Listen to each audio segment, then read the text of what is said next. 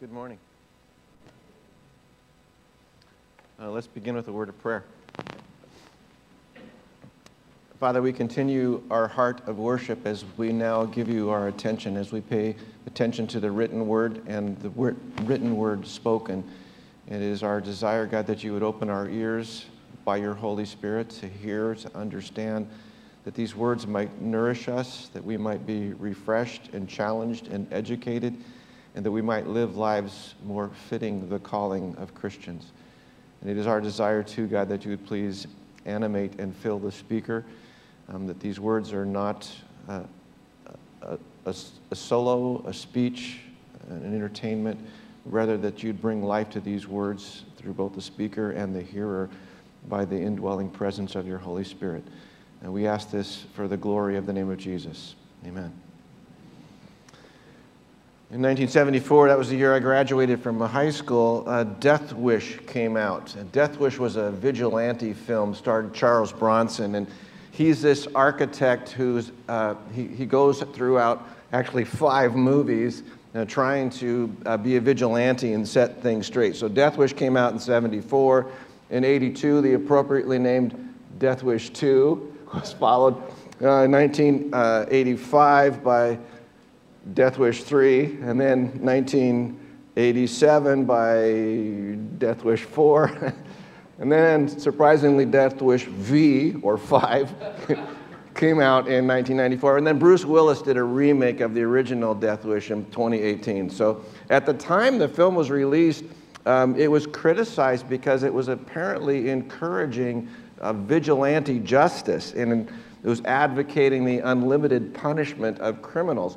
The irony is that the book that was written that the movie was based on kind of denounced this vigilantism, but the film embraced it. And that's what made it resonate with the society at the time, because back in 1970s there was this growing crime rates in the United States, and the culture just ate up the idea of that there needed to be vigilantes. Okay, so here's the story.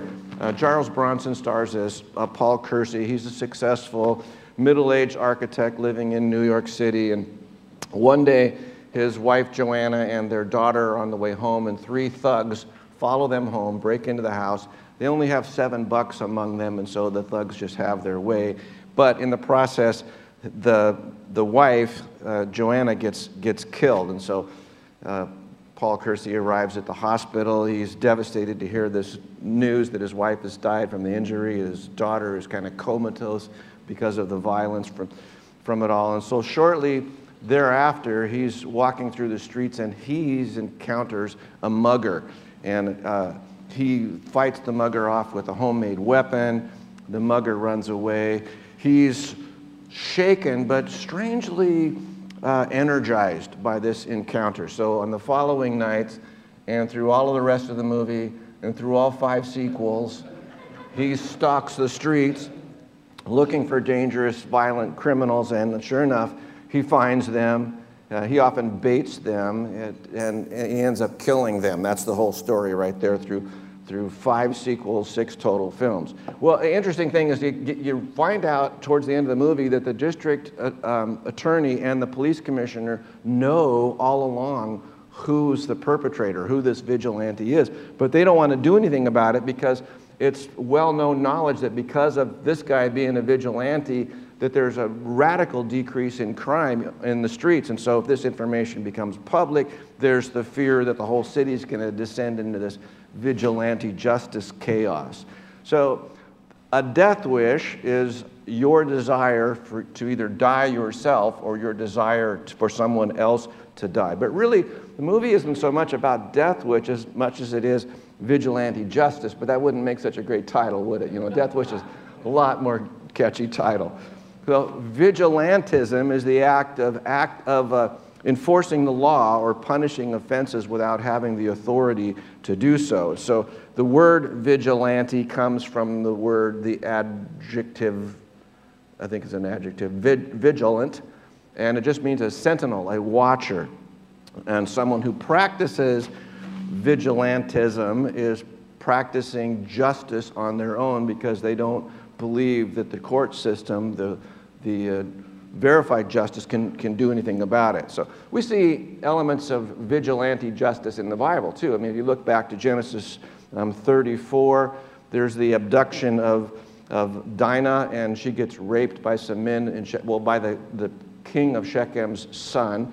And apparently Jacob, Dinah's father, doesn't really do anything about it. And so two of his sons, Simeon and Levi, go in and kill all the males and ransack the city of Shechem. And then there's the story in 2 Samuel 13 where David's daughter Tamar gets raped by her brother Amnon, and King David really doesn't punish Amnon, and so Absalom takes it on himself to punish his brother, and he murders him. And of course, that whole concept of vigilante justice is famous throughout all of Western culture and Western history. That's the whole idea behind Robin Hood. You know, there's this great injustice, and he becomes a folklore hero by fighting the bad guys. So we have closer to home, we have a vigilante justice example. Last summer, I was in Skidmore, Missouri. Skidmore, Missouri is famous because in 1981, Skidmore had a murder. The guy's name was Ken Rex McElroy, and he was kind of the town bully and thug, and he'd committed dozens of crimes, including beating up and seriously injuring other people, but he never ended up doing any time for it.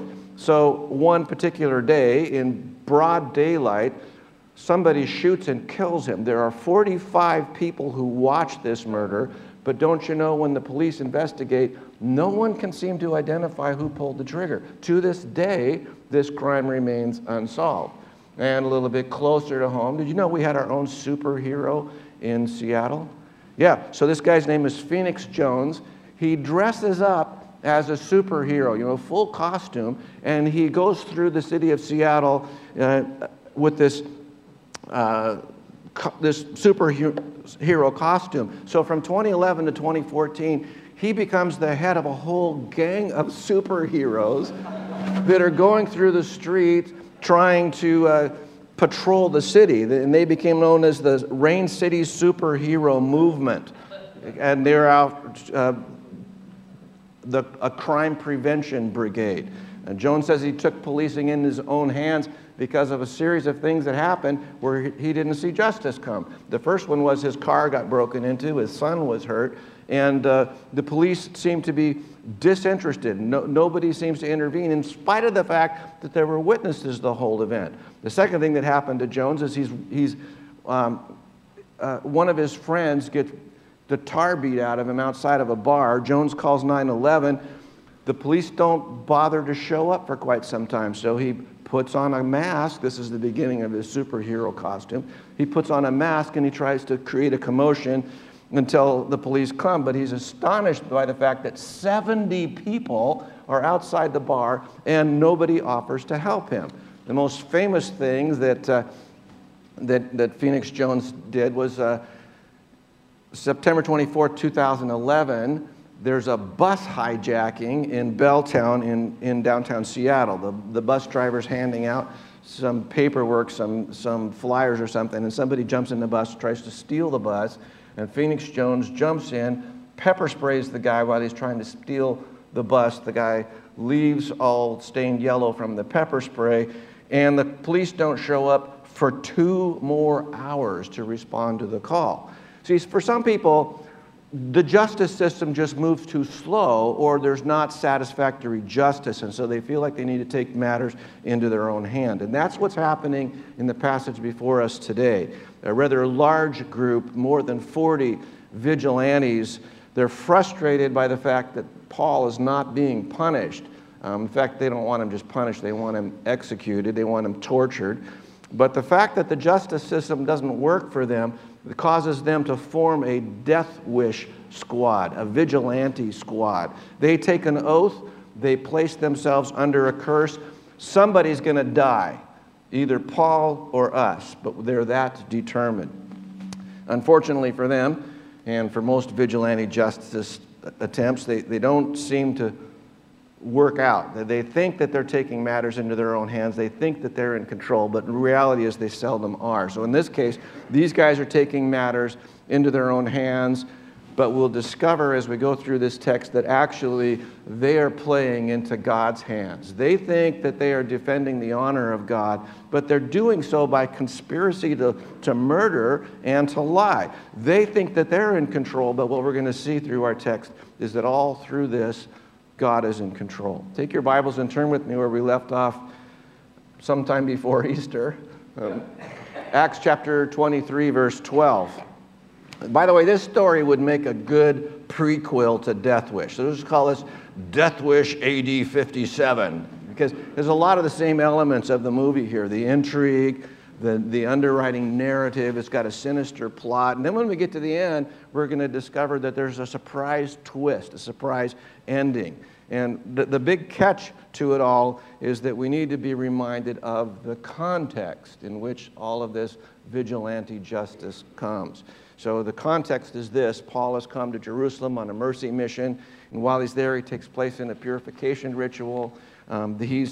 He's in the temple complex when a riot breaks out. People are pointing out Paul, and then they drag him out and want to beat him to death. This causes the Roman military to intervene. They think they're capturing an Egyptian terrorist, but in reality, God is using the Roman military to protect and preserve Paul's life. The Romans drag him back to the fortress, and they're about ready to torture who they think is the Egyptian terrorist. They're about ready to torture him for a confession, and they find out he's actually a Roman citizen who is not subject to arrest without charge. Even less is a Roman citizen ever subject to torture, specifically to the scourging that he's about to have. But the irony here is the Romans are now protecting Paul from the Jews. The Jews want to have him executed. The Romans now become his protectorate. By the way, through all of this, notably absent is any encouragement or intervention by his brothers in the church. There's no involvement from the leadership of the church, and I guess that's because there's not a whole lot that they can do at this point. But for us, the importance of that is how very much alone at this moment Paul feels. He feels really dejected, despondent, and cut off. And it's the very next night after his initial appearance before the Sanhedrin, and we're now down to verse 12 maybe. The very next night after the appearance before the Sanhedrin, the Lord Jesus stands beside Paul and he encourages him. He literally tells him, take courage. And the reason that he needs to be encouraged is he's still got stuff to do. And the Lord congratulates Paul because he has been a faithful testifier here in Jerusalem. But there's a promise that comes next when he says, just as you've done in Jerusalem, so also you will do in Rome. So there's a promise from God that Paul will get to Rome and will testify to his faith. So Paul realizes his desire to get to Rome is going to actually be fulfilled, but in much different manner than he had planned in the first place. But right now, Paul needs encouragement. The things are looking badly. Things are looking badly for Paul, but the problem is that they're going to get a whole lot worse. He doesn't know that, but the Lord certainly knows that. And what assurance then in a time like that to know that God cares, that God is aware, that God is in control, and that God always keeps his promises. What an encouragement that would have been at a time like this. And that brings us to verse 23:12. When it was day, the Jews made a plot and bound themselves by an oath neither to eat nor drink till they had killed Paul. There were more than 40 who had made this conspiracy. They went to the chief priests and elders and said, we have strictly bound ourselves by an oath to taste no food till we have killed Paul. Now therefore you, along with the council, give notice to the tribune to bring him down to you as though you were going to determine his case more exactly. And we are ready to kill him before he comes near. In that passage right there, 3 times, Luke tells us about this vigilante death wish conspiracy that's going on. That here's 40 guys that have taken a solemn oath, a religious promise, that they're not going to eat or drink anything until they have killed Paul. Now, these guys are zealots. They're terrorists. They are known as the Sicarii. The dagger that they carried was the Sicarii. They're the terrorists of the first century. They hate the Romans, and they resent the fact that the Romans are their overlords, but they also hate the religious leaders too. They hate the Sanhedrin because they are pandering to Roman will. So they hate the scribes, they hate the Pharisees, they hate the chief priests, they hate them all, and because things are not going as they want. Nevertheless, and this is one of those instances where even though they hate the Sanhedrin, even though they hate the authority, they're willing to work with the authority if it will help them to accomplish their own means. Now, I don't want you to underrate how vicious these guys are, how dead serious they are. They are fanatics. They are ready to kill or be killed. We see in the paper from time to time about religious fanatics who are strapped explosives onto their bodies and they're willing to blow themselves up, not so much because they want to die, but they want to take out as many people with them when they go. That's the attitude that these guys have. And it's curious then that perhaps 2 of Jesus' apostles were among these zealots. So we have 3 places in the Bible where we have the lists of the apostles: Matthew 10, verse 2, Mark 3:16, Luke 6:14. So here's the list of the apostles. I want you to notice something when we get to the end. So Simon Peter, Andrew, James the son of Zebedee, James the son of Zebedee because there's 2 James here, John, Philip, Bartholomew, Thomas, Matthew, James the son of Alphaeus, so there's 2 James there, Thaddeus, whose real name is Judas, the son of James, Simon the Zealot, and Judas Iscariot. So Simon the Zealot's pretty easy for us to figure out. He's a zealot, right? That's his name. He's part of this group. The other one that's kind of surprising, though, is Judas Iscariot. So Judas is his name. Iscariot may be that he's from the place of Iscariot. More likely, though, it is Judas of the Sicarii, these dagger men, these assassins. So that would really help to explain why Judas had this particular interest that Jesus was the Messiah, and why, as he came to the last week of Jesus' life, he became desperately discouraged with Jesus because he wasn't taking up arms to overthrow the Romans. That's not the kind of Messiah that these assassins are looking for. They're looking for a military type assassin or a Messiah, and when Jesus doesn't end up being like that, he thinks he's going to make the most of it. Take a few shekels, look for a different Messiah. So anyway, these guys are just not protesting the situation around them.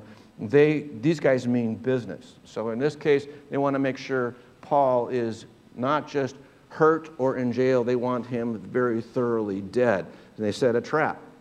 They go to the Sanhedrin, which again is surprising that they'd even want to work with these guys. And they say, hey, look, you go to the Romans and you ask if you can further interrogate the suspect. And when they come down with the suspect, we'll attack them, not just Paul. They'll have to attack the whole squad that is protecting Paul at this time, and we'll make sure that Paul is killed. That's how deadly serious they are about this whole matter. Now, they realize they can't attack a Roman security guard and not some of them get killed in the process. They're willing to deal with that. They're willing to take the losses, the casualties, for the sake of eliminating Paul. And so they band together with the Sanhedrin, and the Sanhedrin agree to this sinister plot.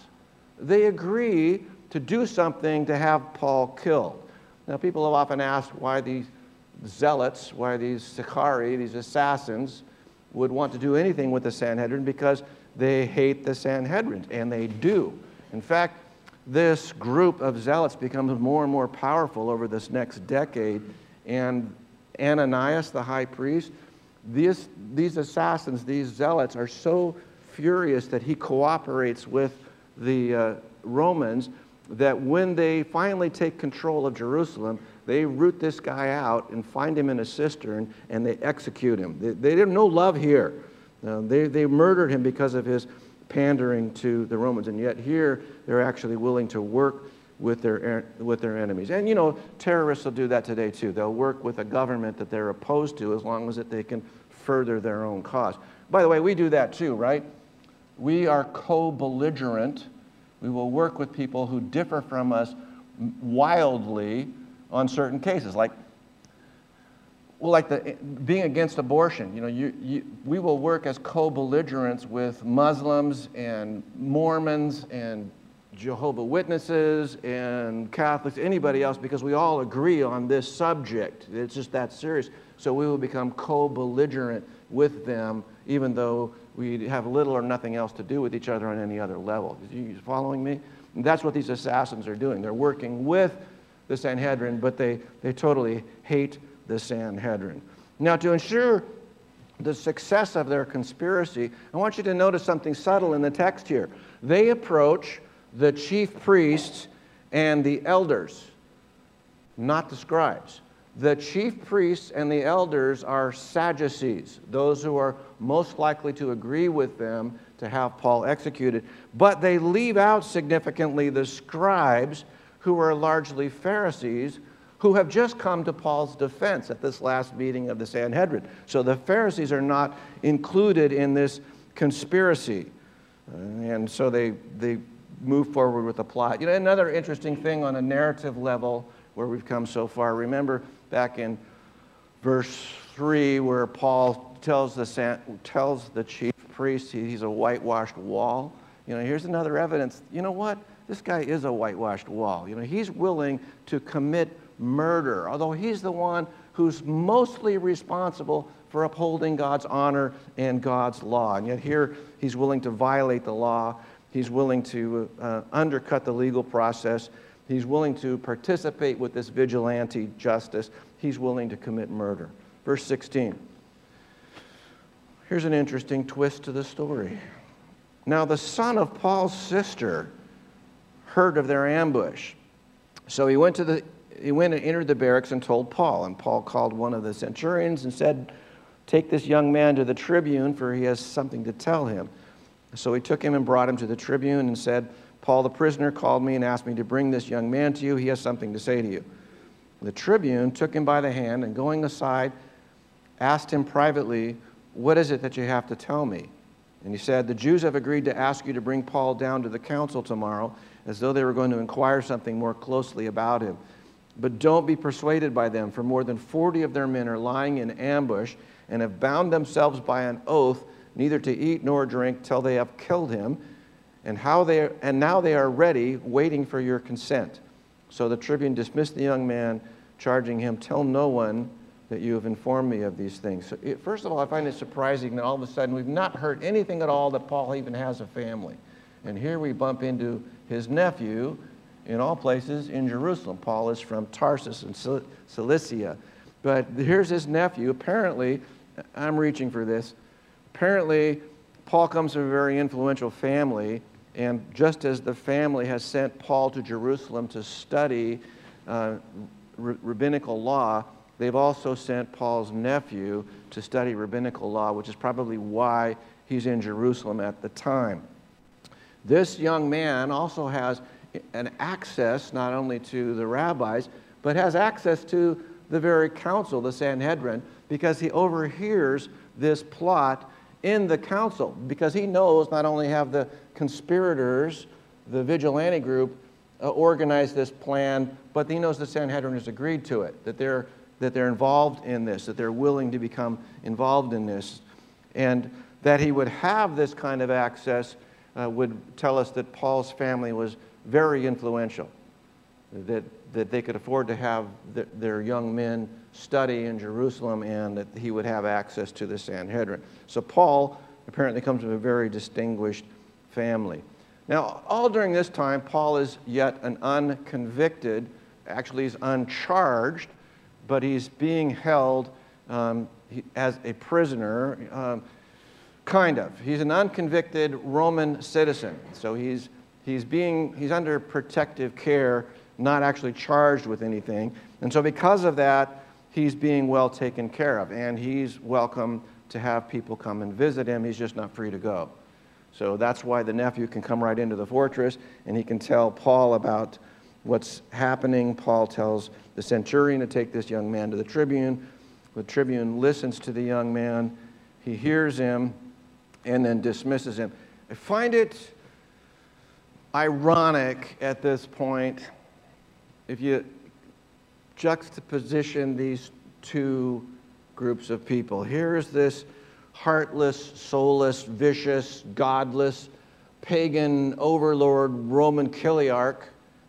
His technical term is the commander here. And how does he treat this boy? Well, he takes him by the hand and he takes him aside and talks to him gently. Here's this vicious, heartless, pagan Roman who's treating the young Jewish boy gently and tenderly and kindly and grandfatherly, while all the time the leaders of God's people, those who are assigned to be the shepherds of Israel, who are supposed to represent the love, the mercy, the passion of God to his people. And what are the leaders of God's people doing? They're conspiring to commit murder. They're involved with vigilante justice. Verse 23. Then he called 2 of the centurions and said, "Get ready 200 soldiers and 70 horsemen and 200 spearmen, and go as far as Caesarea at the 3rd hour of the night. Also provide mounts for Paul to ride, and bring him safely to Felix the governor." And he wrote a letter to this effect. "Claudius Lysias, to his excellency the governor Felix, greetings. This man was seized by the Jews and was about to be killed by them, when I came upon them with the soldiers and rescued him, having learned that he was a Roman citizen." Yeah, not quite right, is it? He didn't learn that till he was about ready to beat it out of Paul. At this point, he thought he was an Egyptian terrorist, not a Roman citizen. Reading on. "And desiring to know the charge for which they were accusing him, I brought him down to their council. I found that he was being accused about questions of their law, but charged with nothing deserving death or imprisonment. And when it was disclosed to me that there would be a plot against the man, I sent him to you at once, ordering his accusers also to state before you what they have against him. So the soldiers, according to their instructions, took Paul and brought him by night to Antipatris, and the next day they returned to the barracks, letting the horsemen go on with him. And when they had come to Caesarea and delivered the letter to the governor, they presented Paul also before him. On reading the letter, he asked what province he was from, and when he learned he was from Cilicia, he said, I'll give you a hearing when your accusers arrive, and he commanded him to be guarded in Herod's praetorium. So Paul's life is obviously not safe in Jerusalem, and the tribune realizes that, and he can't afford to have a riot break out. He can't afford to have this vigilante justice running wild. He can't afford an assassination of a Roman citizen while he's under his care. So he decides the best thing to do is get Paul out of Jerusalem and to the provincial capital, which is not Jerusalem, but Caesarea, and to bring him under strong guard. So look at this. He summons 2 centurions. A centurion is a commander of 100 men, and he has an escort of 200 heavy infantry, 70 cavalry, and 200 light infantry, 470 men. That's half his command at the Antonian fortress there in Jerusalem. And he charges them to take Paul and provides Paul with mounts, either horses or mules, and orders them to take Paul the 60 miles from Jerusalem down to Caesarea, where he will be safe in this massive Roman fortress where the Roman governor is. So the commander writes this letter to Felix, the governor, and it literally says, "Claudius Lysias, to the most excellent Governor Felix, greetings." Now you have to understand, in Roman society, it's very highly structured and ordered. There's a very defined social order. At the very apex of the Roman social order is the emperor himself. And the first tier of people were the members of the Senate, and the second tier were these equestrian knights. the equestrian order, second only to the Senate, and regional governors were to be identified and saluted. What's the word I'm looking for? Salutations. Huh? Yeah, they're supposed to be given this honorific title of most excellent. So when Claudius Lysias writes most excellent Governor Felix, he's not just using frilly flattery. This is the title he's supposed to give to someone who has a position in that high up of the hierarchy in Roman order, and I'll come back to this in a minute. But notice he tells the 470 men to leave at 9 p.m. and hightail it for Caesarea. They're given this forced march from Jerusalem. Now, admittedly, it's all downhill. Jerusalem's at 2,600 feet, and they're going all the way down to sea level, and it's paved road. But these soldiers have to leave at 9 p.m. and hike 35 miles down from Jerusalem to Antipatris. The test for a commando, the commando test for, I think it's the British military. If you're going to be in the British military, the test for the commandos is that you have to be able to hike 30 miles in 7 hours, something like that. So this is a forced march. They've got to really make time to leave at 9:30 p.m. and then hike all the way down to Antipatris. Antipatris is at the bottom of the hill, and it's in a valley that's surrounded by trees. It's probably the place of Rosh Ayin. It's in today's Israel. It's in this valley called Kafir Saba, and it was named Antipatris after Herod the Great's father, Antipater. So he's naming this city. It became kind of a way station. So the infantry hikes downhill 35 miles to Antipatris. They turn around and go back at that point, and the cavalry goes the rest of the distance on to Caesarea. See, now that they're down at the bottom of the hill, they're out of the largely Jewish population area and out of the trees and the places where an ambush could be given. Now from here on out, it's pretty much open plain and largely Gentile region. The chances of an ambush are greatly reduced. So the strong force, the foot soldiers, head back, and the cavalry then takes Paul on the rest of the way to Caesarea. As soon as he gets there, they deliver the letter to him. Felix asks what province Paul is from. Again, this is not small talk. The province that Paul is from is Cilicia, which at that time, for a very brief time, was part of the province of Syria. And if Paul was from a different province, then Felix would have deferred, what's the word I'm looking for? He would have given the charge to someone else to be able to investigate. But because he's from Syria, he determines that he's able to hear the charges against Paul. And Syria is governed, his upline guy, the governor of Syria, is Gaius Umidus Durmius Quadratus. It would have been easier if it had just been Quirinius. Remember back in Luke chapter 2 when Luke is introducing the narrative of Jesus' birth. He says, in those days a decree went out from Caesar Augustus that all of the earth should be registered. This was the first registration that took place when Quirinius was the governor of Syria. So now there's a different governor of Syria. He's in charge of Felix, who is a procurator. He's like a regional governor. This guy is an interesting fellow, this Felix. His real name is Marcus Antonius Felix. Interesting because he was born into slavery. Again, remember how he's greeted. He's greeted as the second tier, most excellent among the equestrian knight order. Here's a guy who was born a slave who now has a very high position in Roman authority. And the reason for that is he had a brother named Paulus who was very influential in the court of Claudius, the emperor.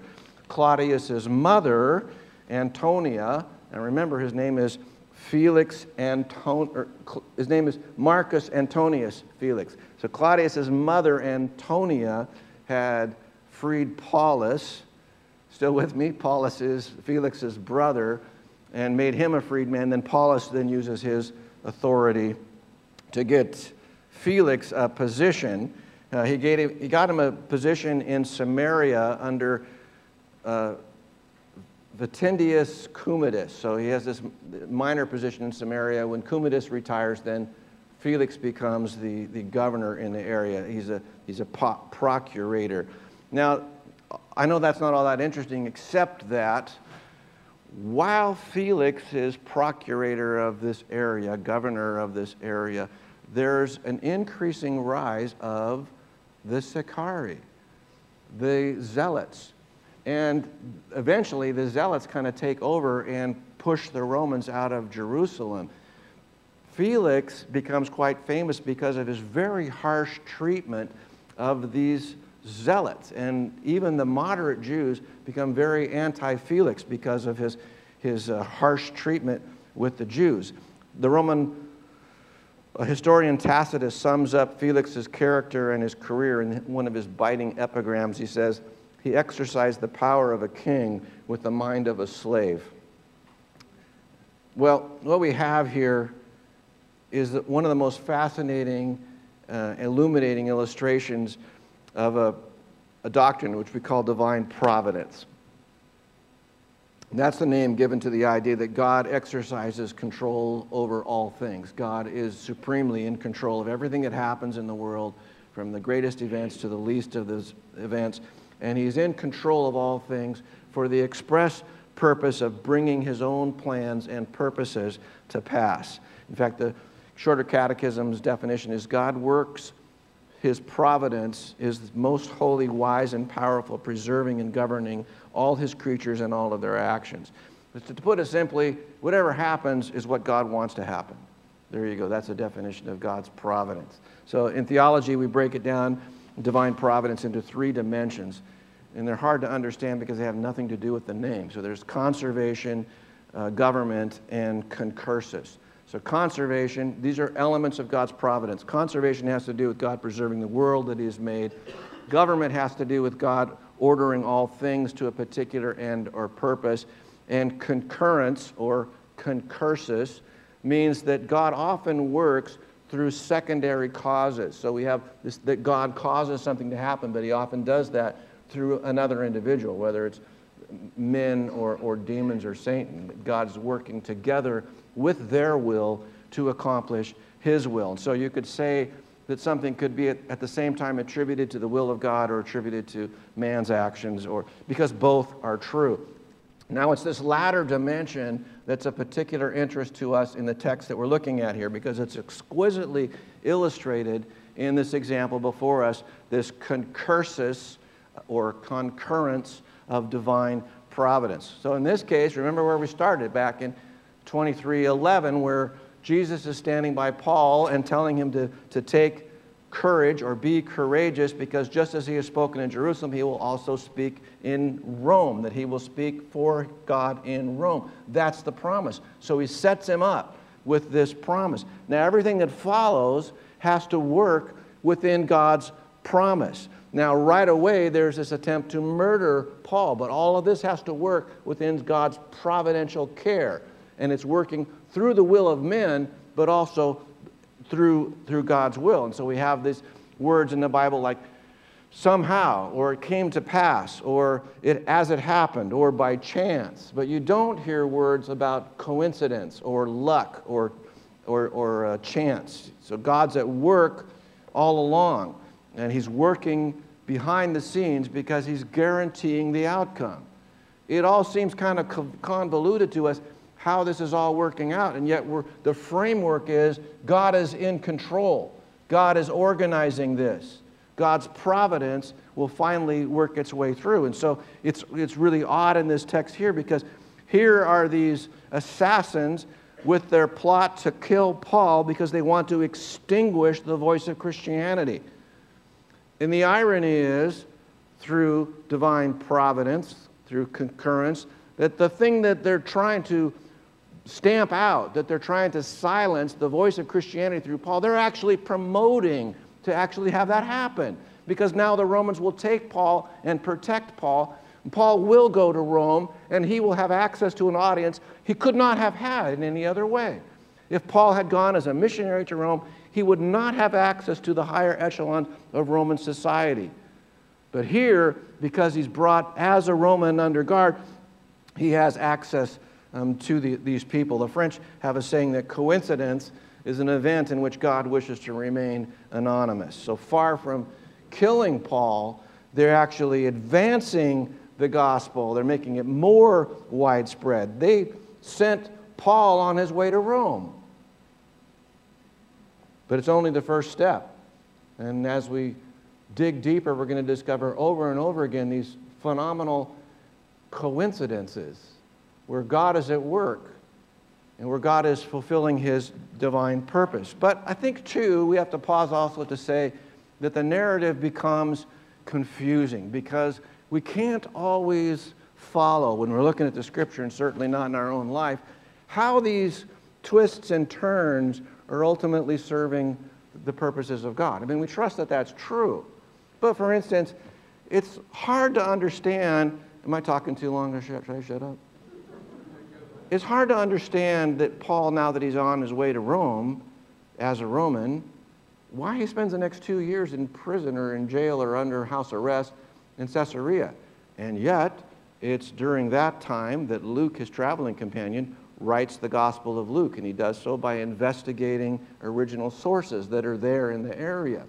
And he writes most of the book of Acts while Paul is there in Caesarea. Similarly, it's hard for us, when we look at the situations of life, it's hard for us to see the providence of God until often you look back on it and you say, wow, look how God was at work in my life. I would have never guessed that at the time.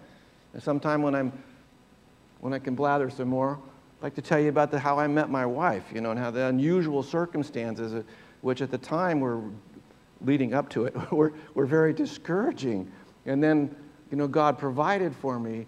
God opens up through his providential concurrence a great blessing. And you can see that in your life too, that sometimes things looked convoluted and contorted and you couldn't see God at work, but you trusted that God was in control through all that time. And then as you look back, you can say, oh my goodness, God orchestrated all of those events. God was at work. God remains providentially in control.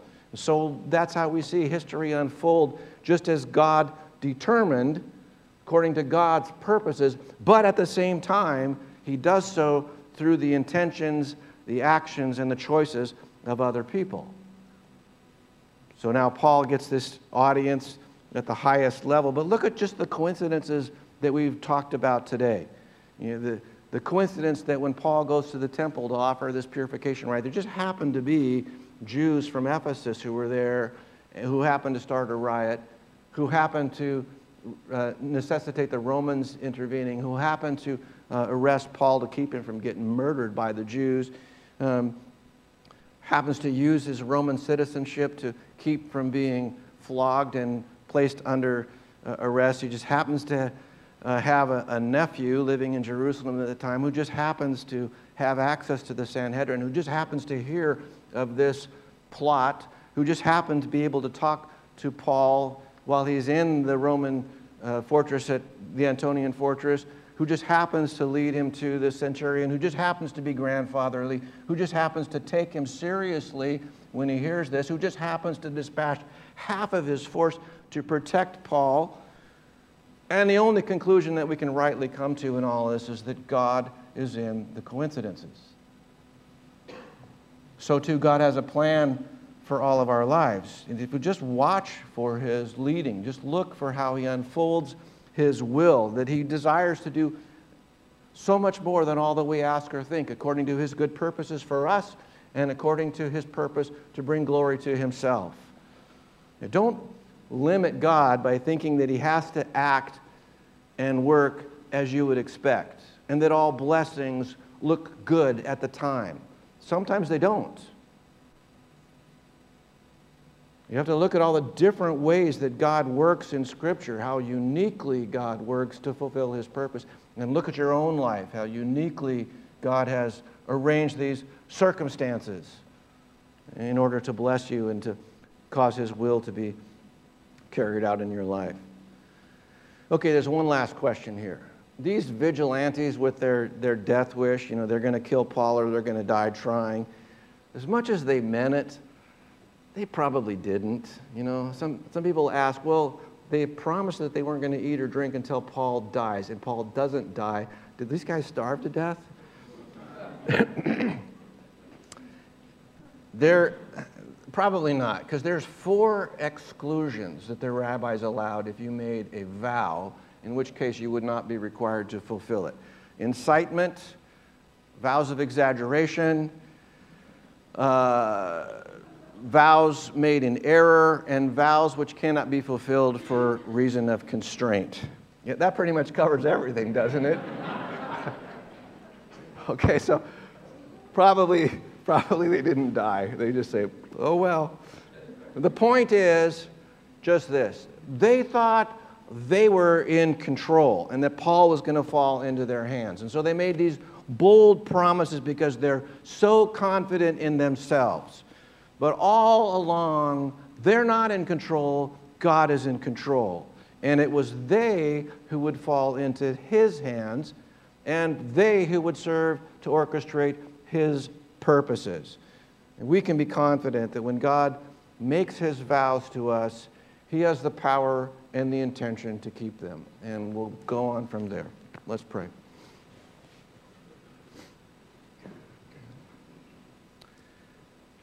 Lord, I think every one of us can look back at our lives and we can see remarkable circumstances. We can see your providence at work in your desire to bless us and your desire to bring glory to your name. Sometimes those blessings at the time seem like miserable circumstances. They seem like more like curses than blessings. It's only as we look back on them that we can see your providence at work in our lives. And that's true when we look at your word too. There's so many times that we're trying to follow the contours of the narrative, and it so much seems like it's out of control, and that you pull it back from the brink and you end up using evil for good. But our confession is all along you were in control. There was no point in which this was not working within your providential care. That's hard for us to wrap our minds around sometimes, and yet we confess it to be true. You are God. You are sovereign, and you are omnipotent. God, help us to understand that not only in unfolding the Scripture, but in the process of unfolding our lives too. And I pray that the consequence of that is we trust you. We rest securely in your sovereign care. We rest confident in your love for us. I pray that you will do this for your children, and I ask it in the name of your Son, Jesus. Amen.